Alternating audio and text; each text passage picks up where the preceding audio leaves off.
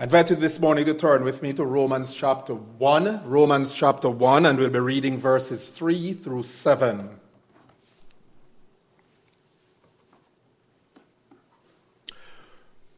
Romans chapter 1, verses 3 to 7. Paul had just mentioned the gospel of God.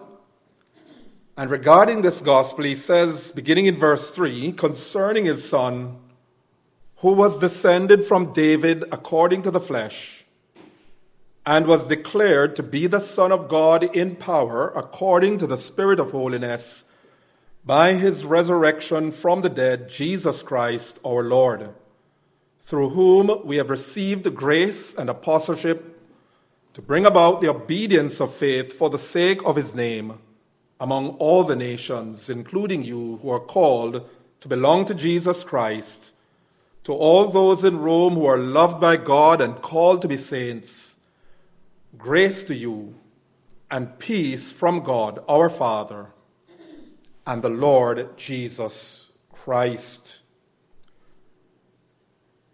In our introductory study of Romans last week, we identified the subject of the epistle as the gospel of God. The gospel of God. The word gospel means good news.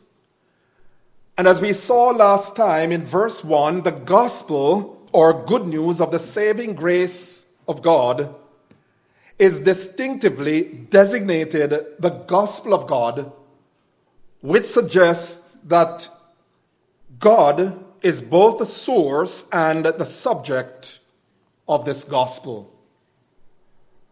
We concluded last week by noting that the gospel is particularly the gospel of God.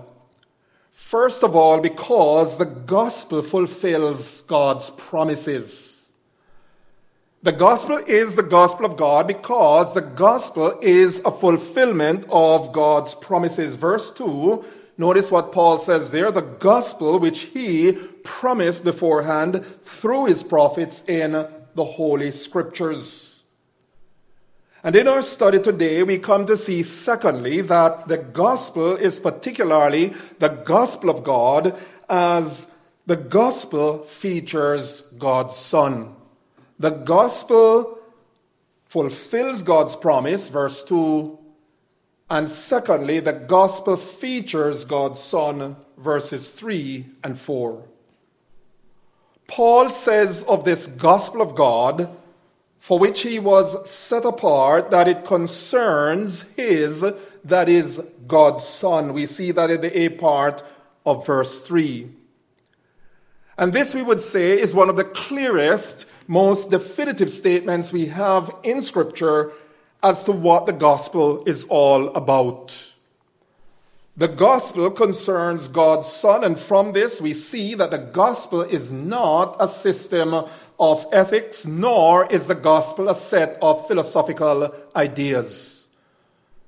The gospel is not about human flourishing. There's a whole lot of talk today about human flourishing and the gospel having to do with human flourishing.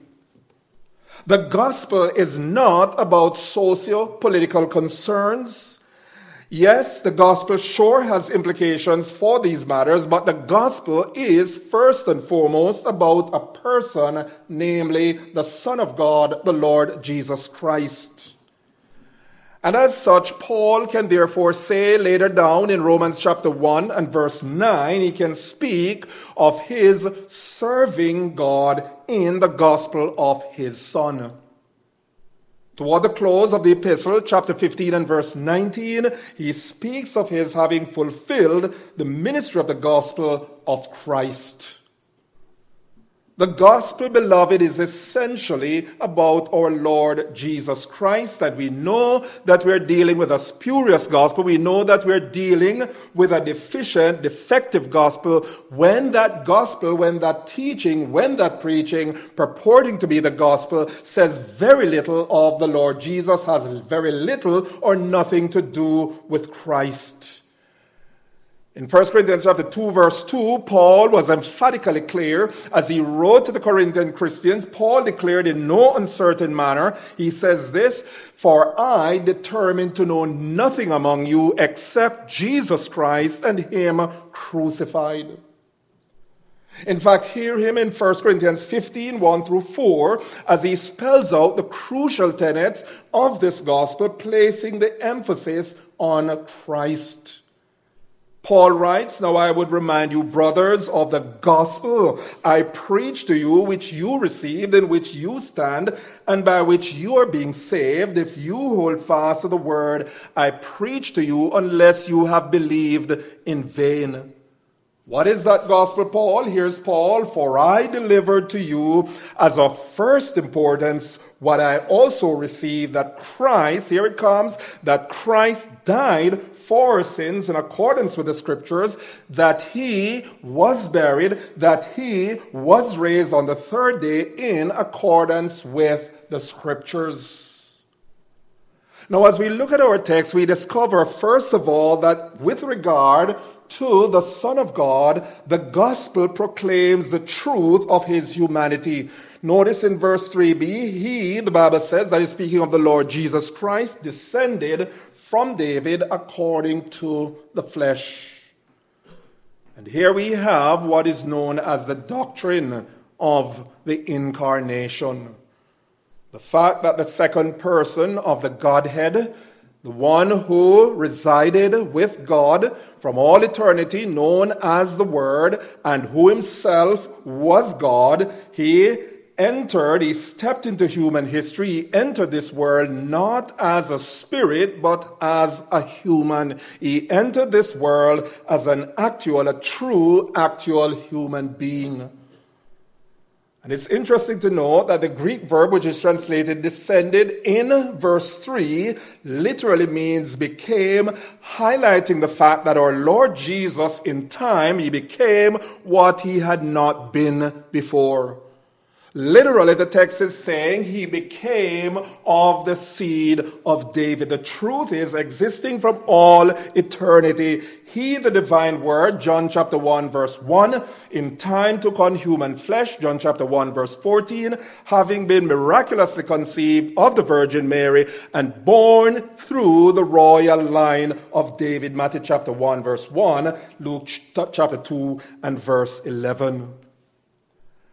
And if the question is asked, why is it so important that we should stress the fact that our Lord Jesus assumed human flesh? Why was it necessary for him to become human? Here's the answer. It was necessary for him to become man, for him to become human in order to reconcile us to God, because in order to reconcile us to God, he had to suffer for our sins in the flesh, according to 1 Peter chapter 4, verse 1.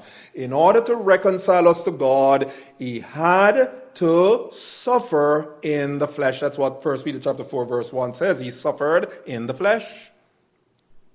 1 Peter chapter 2, verse 24 tells us that he himself bore our sins in his body on the tree. 1 Peter chapter 3, verse 18 says this: he suffered once for sins, the righteous for the unrighteous, that he might bring us to God. Here it comes, being put to death in the flesh.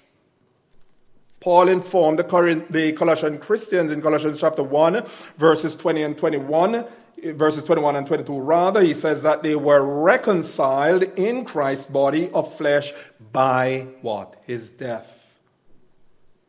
And so we see it was absolutely necessary for the Son of God to take on human flesh, to come into this world as a human being in order that he might suffer in the flesh, in order that he might shed his blood, in order that he might be slain, in order that he might die as an atoning sacrifice for our sins. But then there were other related reasons as to why it was necessary for Lord Jesus to become man, why it was necessary for him to take on human flesh.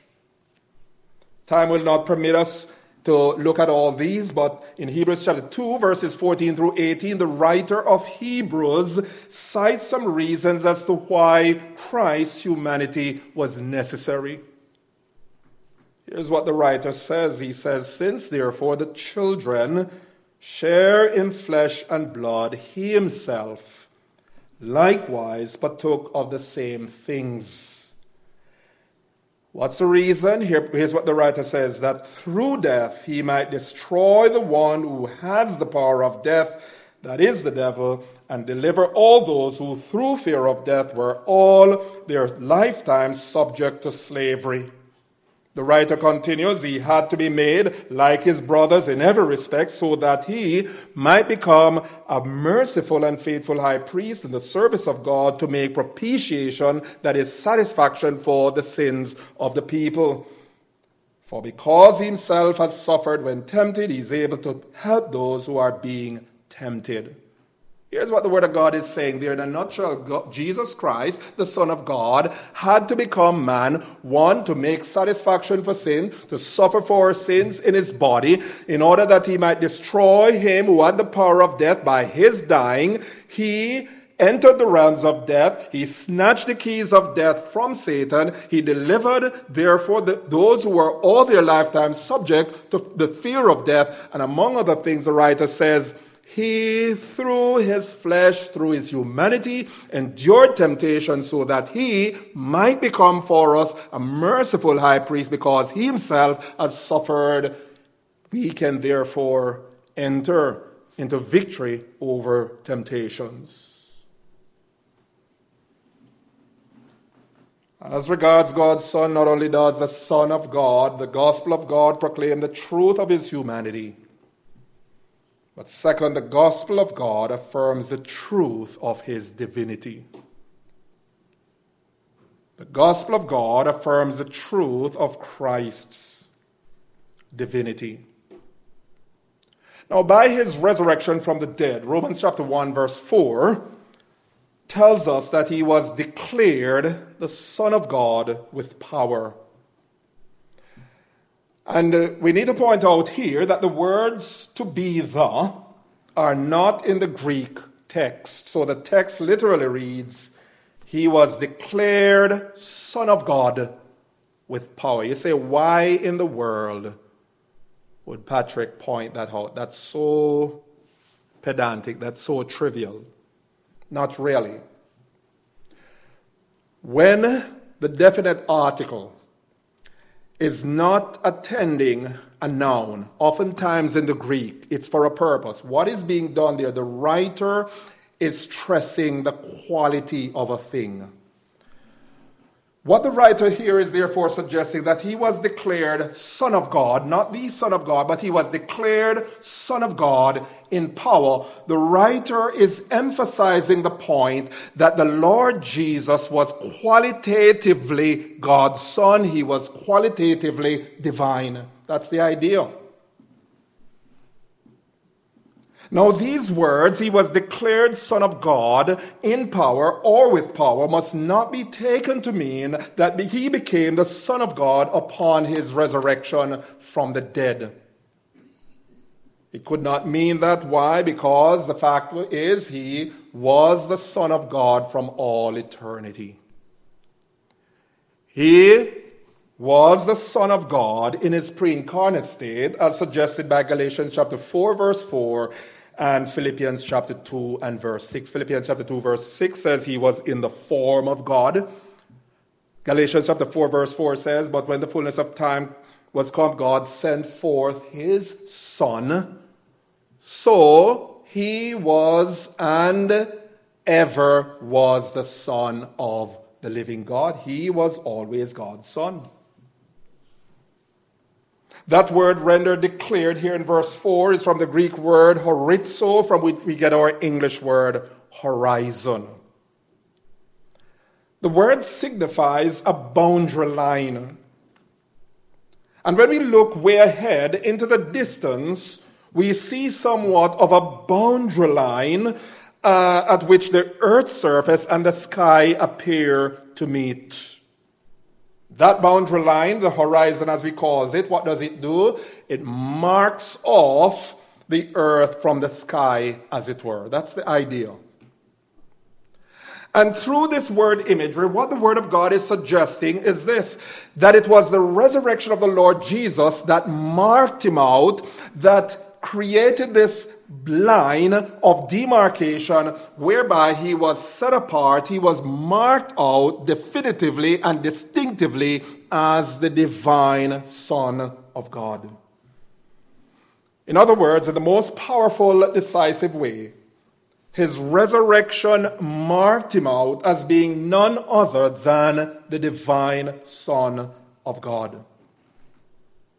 And we could then say that his resurrection formally declared him to be what he actually was and had been from all eternity.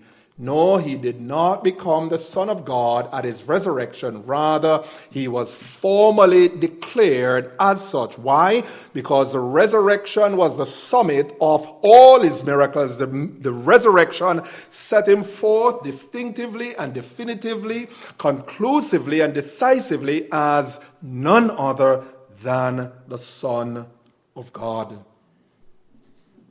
You ask the question, why does Scripture stress the divinity of our Lord Jesus? Here's the point. You see, while it was necessary that he be human so that he might die for sins, it was also necessary that he be divine, that he be the one who was himself God. Why? So that he could provide for us a perfect sacrifice to atone for the enormity of our sins. You see, only a divine Savior could fully absorb and perfectly satisfy the eternal wrath of God that hung over guilty, hell-bound sinners. In other words, only Almighty God could satisfy Almighty God when it came to the satisfaction of his justice, his wrath against sin. No mere human being could have done that. Jesus Christ was a human being, but he was more than a human being. He was the divine Son of God, and because of that, he could absorb in himself the full extent of God's wrath, of God's justice against our sins. Let me stop here to say this. And this is something that's well worth noting. If only Almighty God, in the person of Jesus Christ, could have satisfied the wrath of God, if only he could absorb the fullness of the wrath of God in himself, in his body, let me ask this question: what will it be for the sinner who refuses to embrace the Lord Jesus and ends up in hell for all eternity? Let me say this, that such a person would be in hell for all eternity. Why? They'll never be able to get out of hell. Why? Because they would not, through all their suffering, be able to atone, to be able to satisfy the fullness of the wrath of Almighty God. It will take all eternity. In fact, all eternity will not be enough for their payment of their transgressions. That's an awful thought.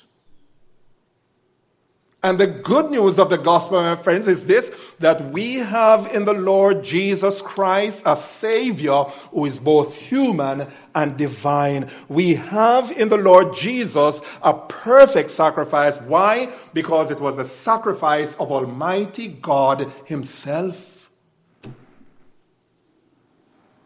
Notice that in verse 4, how that our Lord Jesus is presented as possessing the hallmarks of deity, the hallmarks of divinity. Notice what verse 4 tells us. He's the Son of God in power. He's the Son of God in or with power.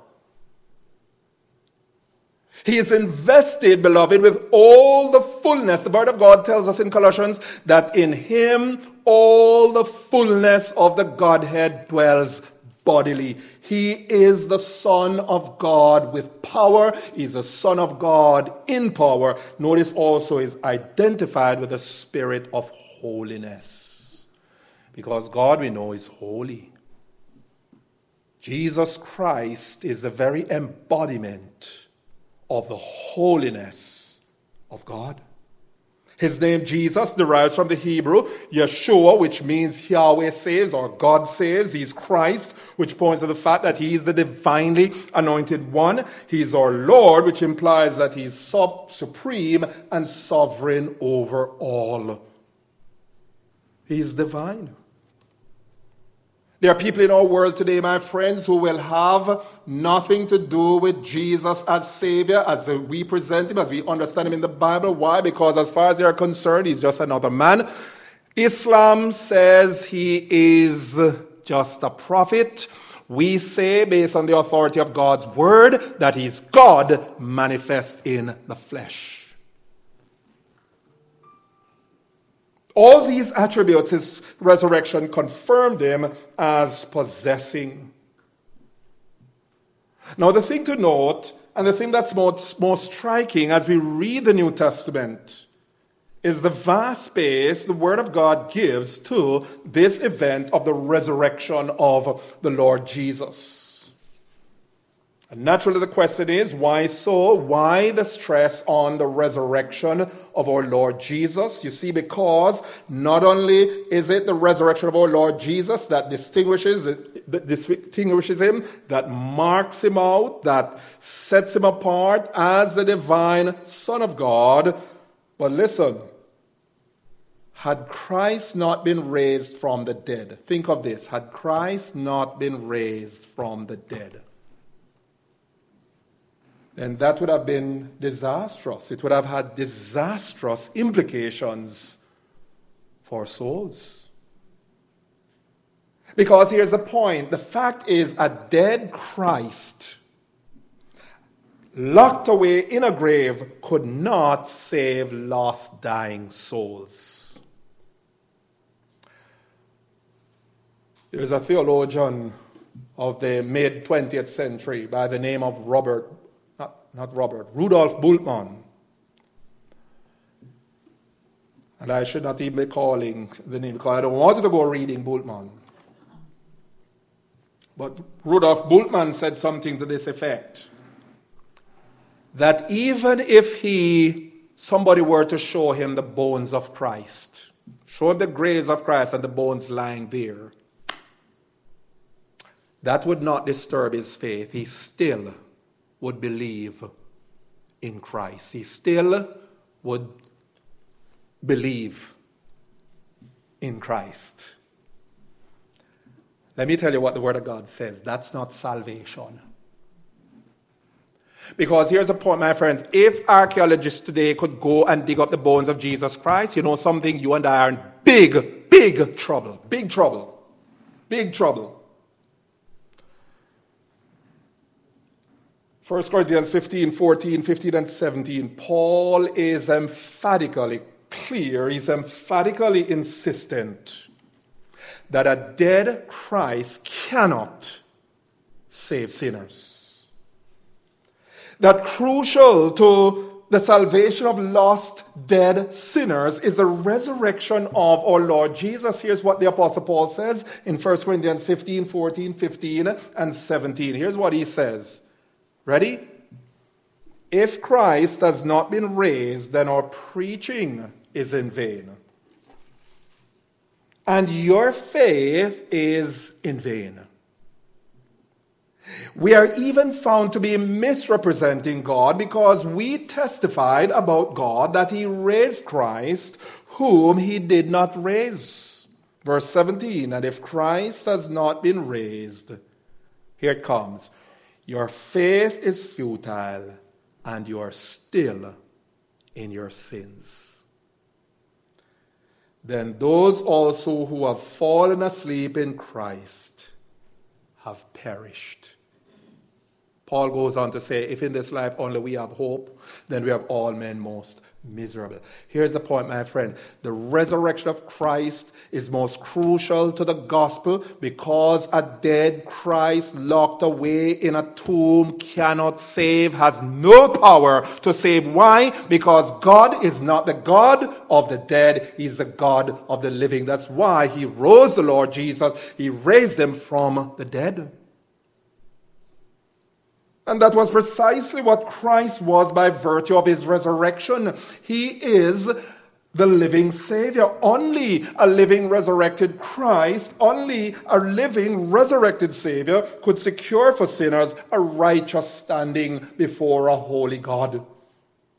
In fact, here's what Paul says in Romans chapter 4, verse 25. He says this, showing the importance of not just the death of Christ, but the resurrection of Christ. He says this in Romans chapter 4, verse 25. He was delivered up for our trespasses and was raised again for our justification. Indeed, Acts chapter 5, verses 30 and 31 declares that God raised him up. That is the Lord Jesus Christ, exalting him at his right hand as leader and Savior. Why? To give repentance to Israel and forgiveness of sins. Our Lord Jesus can forgive sins. We can have a perfect, secure salvation in him. We can have the assurance that when we die, we'll spend eternity with God in heaven. Why? Because Jesus not only died for our sins, but he rose again from the dead.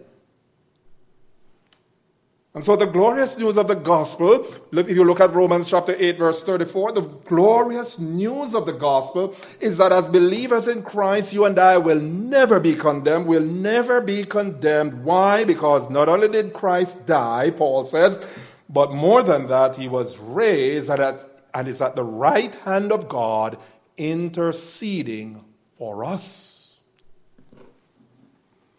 You're listening to this sermon today, my friends. You're not saved.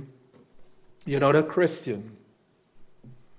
I ask you the question, do you want to be saved? Do you want to be forgiven? Do you want to have the assurance of sins forgiven and life eternal? Do you want to have the assurance of spending eternity with God in heaven, of entering the joys of heaven?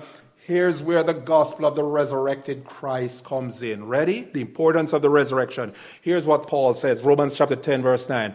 How is a person saved? He says this, that if you will confess with your mouth the Lord Jesus, and shall believe in your heart, what? That God raised him from the dead, you will be saved.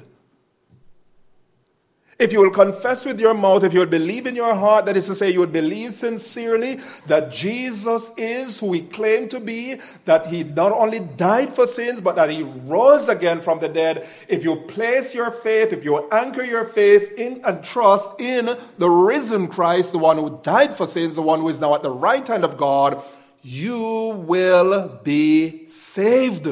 Saved is what the Word of God says. That's the blessing that can be yours on account of the risen Savior, the Lord Jesus. So we have looked at the designation of the gospel. The gospel is distinctively the gospel of God. The gospel is not only the gospel of God, that is to say, God is the source of the gospel, but the gospel concerns the subject of God. God is also the subject of the gospel, and the gospel concerns his Son. It concerns his Son's humanity. It concerns his Son's humanity. It concerns his Son rising from the dead with power and declared to be the Son of God, the bona fide Savior who can save any and all who would but trust him, who would come to him in faith. So having looked at the designation of the gospel, let's consider finally the design or purpose of the gospel. The design or purpose of the gospel. And we see that in verses 5 through 7. Let's consider first of all verse 5. Through Christ, Paul says, we have received grace and apostleship. What's the purpose, Paul? What's the design?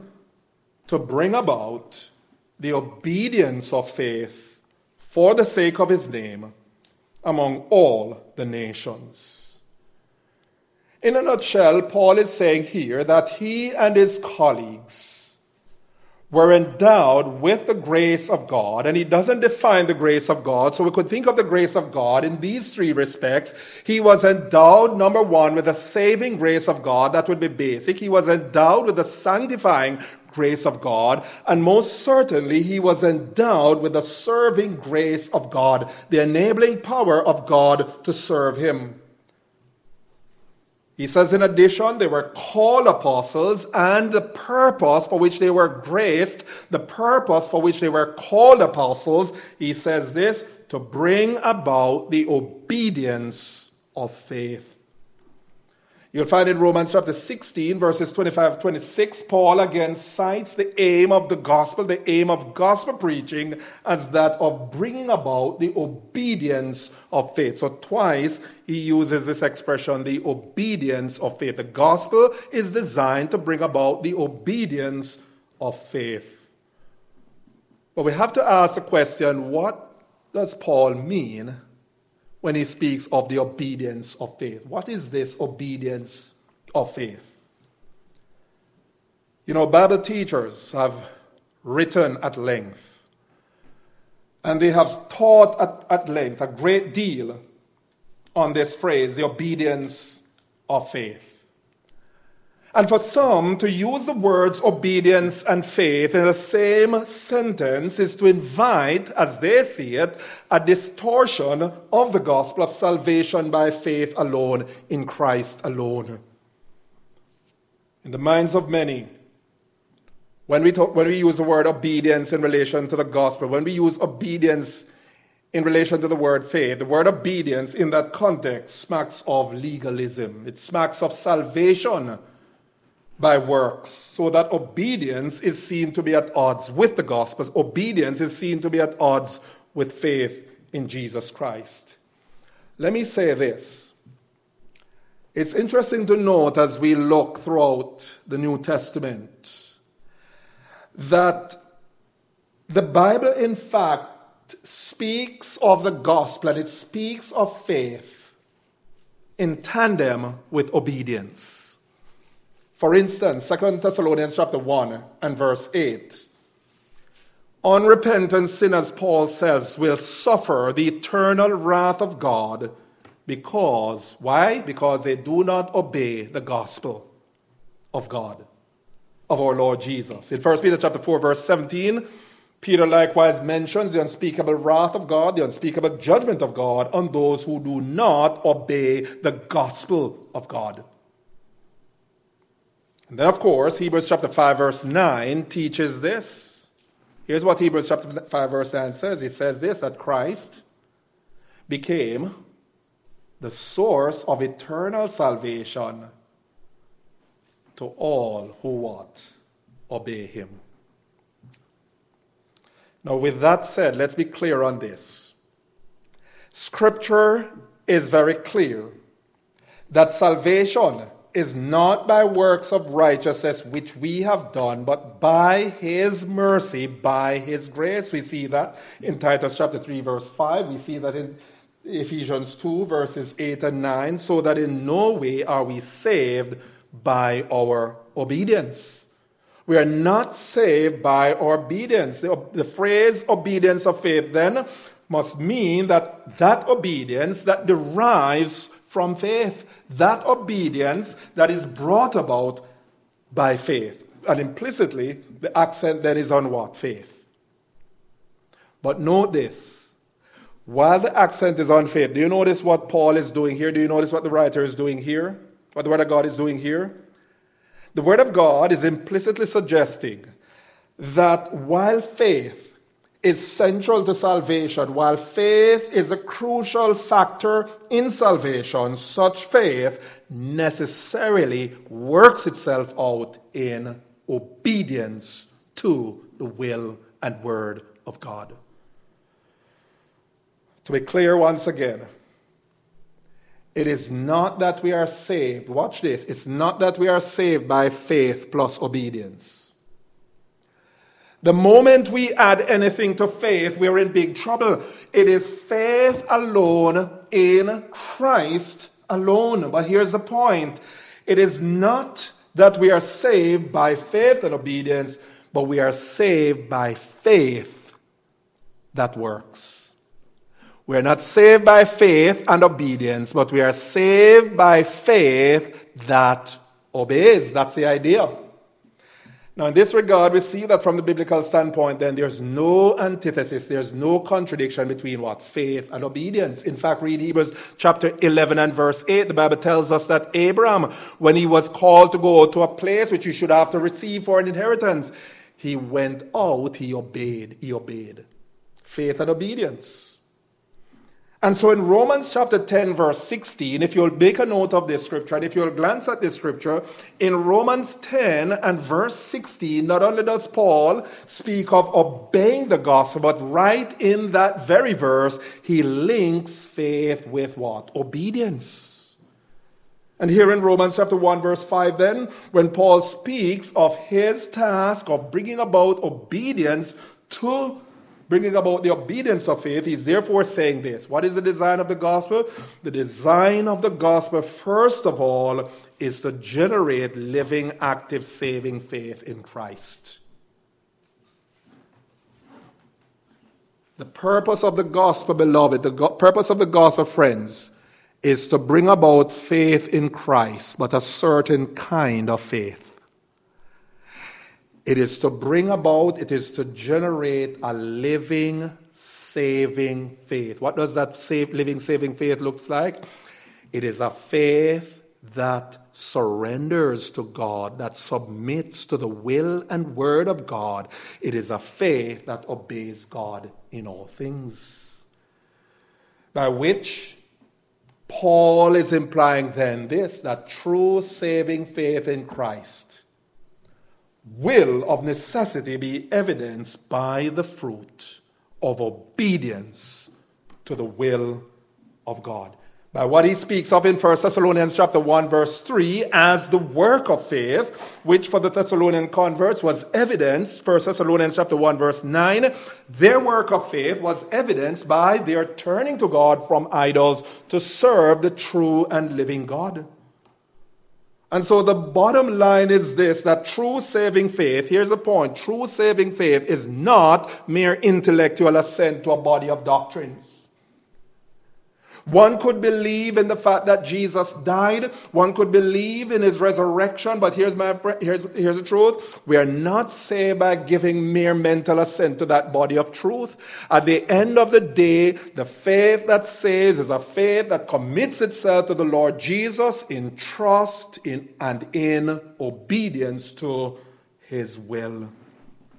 And this is what should inform our evangelism or presentation of the gospel. This is what we should be telling people as we proclaim the gospel, as we witness that the whole matter of being saved, the whole matter of coming to Christ concerns surrender to the Lord Jesus in faith and faithful discipleship. In fact, this was precisely what our Lord Jesus told his disciples they should do as they went out evangelizing. He says in Matthew 28, 19 and 20, go therefore and make disciples of all nations, baptizing them in the name of the Father, the Son, and the Holy Spirit. He says this, teaching them to observe all things that I have commanded you. That is why today, here's the point. Today we can have Christians who say, you know something, I'll get saved, but I won't get baptized. I'll get saved, but later on I'll surrender to Christ's lordship.